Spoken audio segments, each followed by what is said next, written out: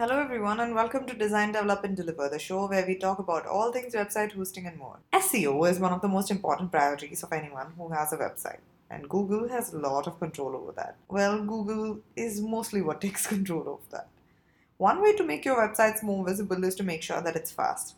And to that end, Google has a tool that can help you out with it. It's called as PageSpeed Insight. To help us understand of what it does and how it can get you better scores, we have Shah with us. Great that you're here with us. Hey Ashwati, it's great to be here. So you know a lot about PageSpeed. Can you begin by explaining what exactly is it and how can the website owners be a part of this? Yeah, sure. PageSpeed Insight is a free tool from Google. It analyzes your website and tests the speed of your web page. Not just that, it'll tell you exactly what's slowing down your web page and how you can fix it. Once the testing is done, it throws out a score between 1 to 100, and a score of 85 means that your website is doing pretty well. Now, the score of 85 doesn't mean that your website is super fast. It means that it's performing well. So it's always a good idea to aim for a higher score than. Also, Google is important for your business. You need the visibility that they give you, and it sort of makes sense that your website is fast according to Google itself. So make sure your page speed score is higher. Yeah,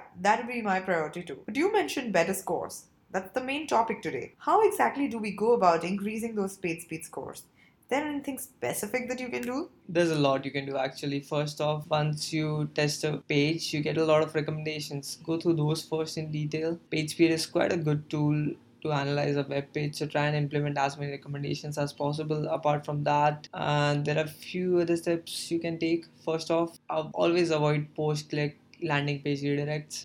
Could you please elaborate on that a little bit? A redirect is basically when a user types in a URL but the website decides to send the user to a slightly different URL. The best example is seen in mobiles. When you type in a URL, say ABCD in your phone, instead of taking you directly to ABCD, you are taken to m.abcd.com. You have been redirected, and redirection takes time. This is not just true of landing pages either. Sometimes unintentionally there are numerous redirects on a website. Each time that redirect happens, the entire rendering of the page comes to a halt. So to begin with, reduce the number of redirects on your website. Lower is always better. If you can help it, don't redirect to anything on your website. Okay, as few redirects as possible, what next are we up to? Enable compression on your website. Based browsers these days render a small alternative version of the page to the users. This alternative page is very small, up to 90% smaller actually. So basically what happens here is the server will zip the page when you upload it, which will compress it. Now it sends it back to the browser, and the browser unzips the data in real time, and this makes your page way faster. This is quite fundamental if you want your website to be fast.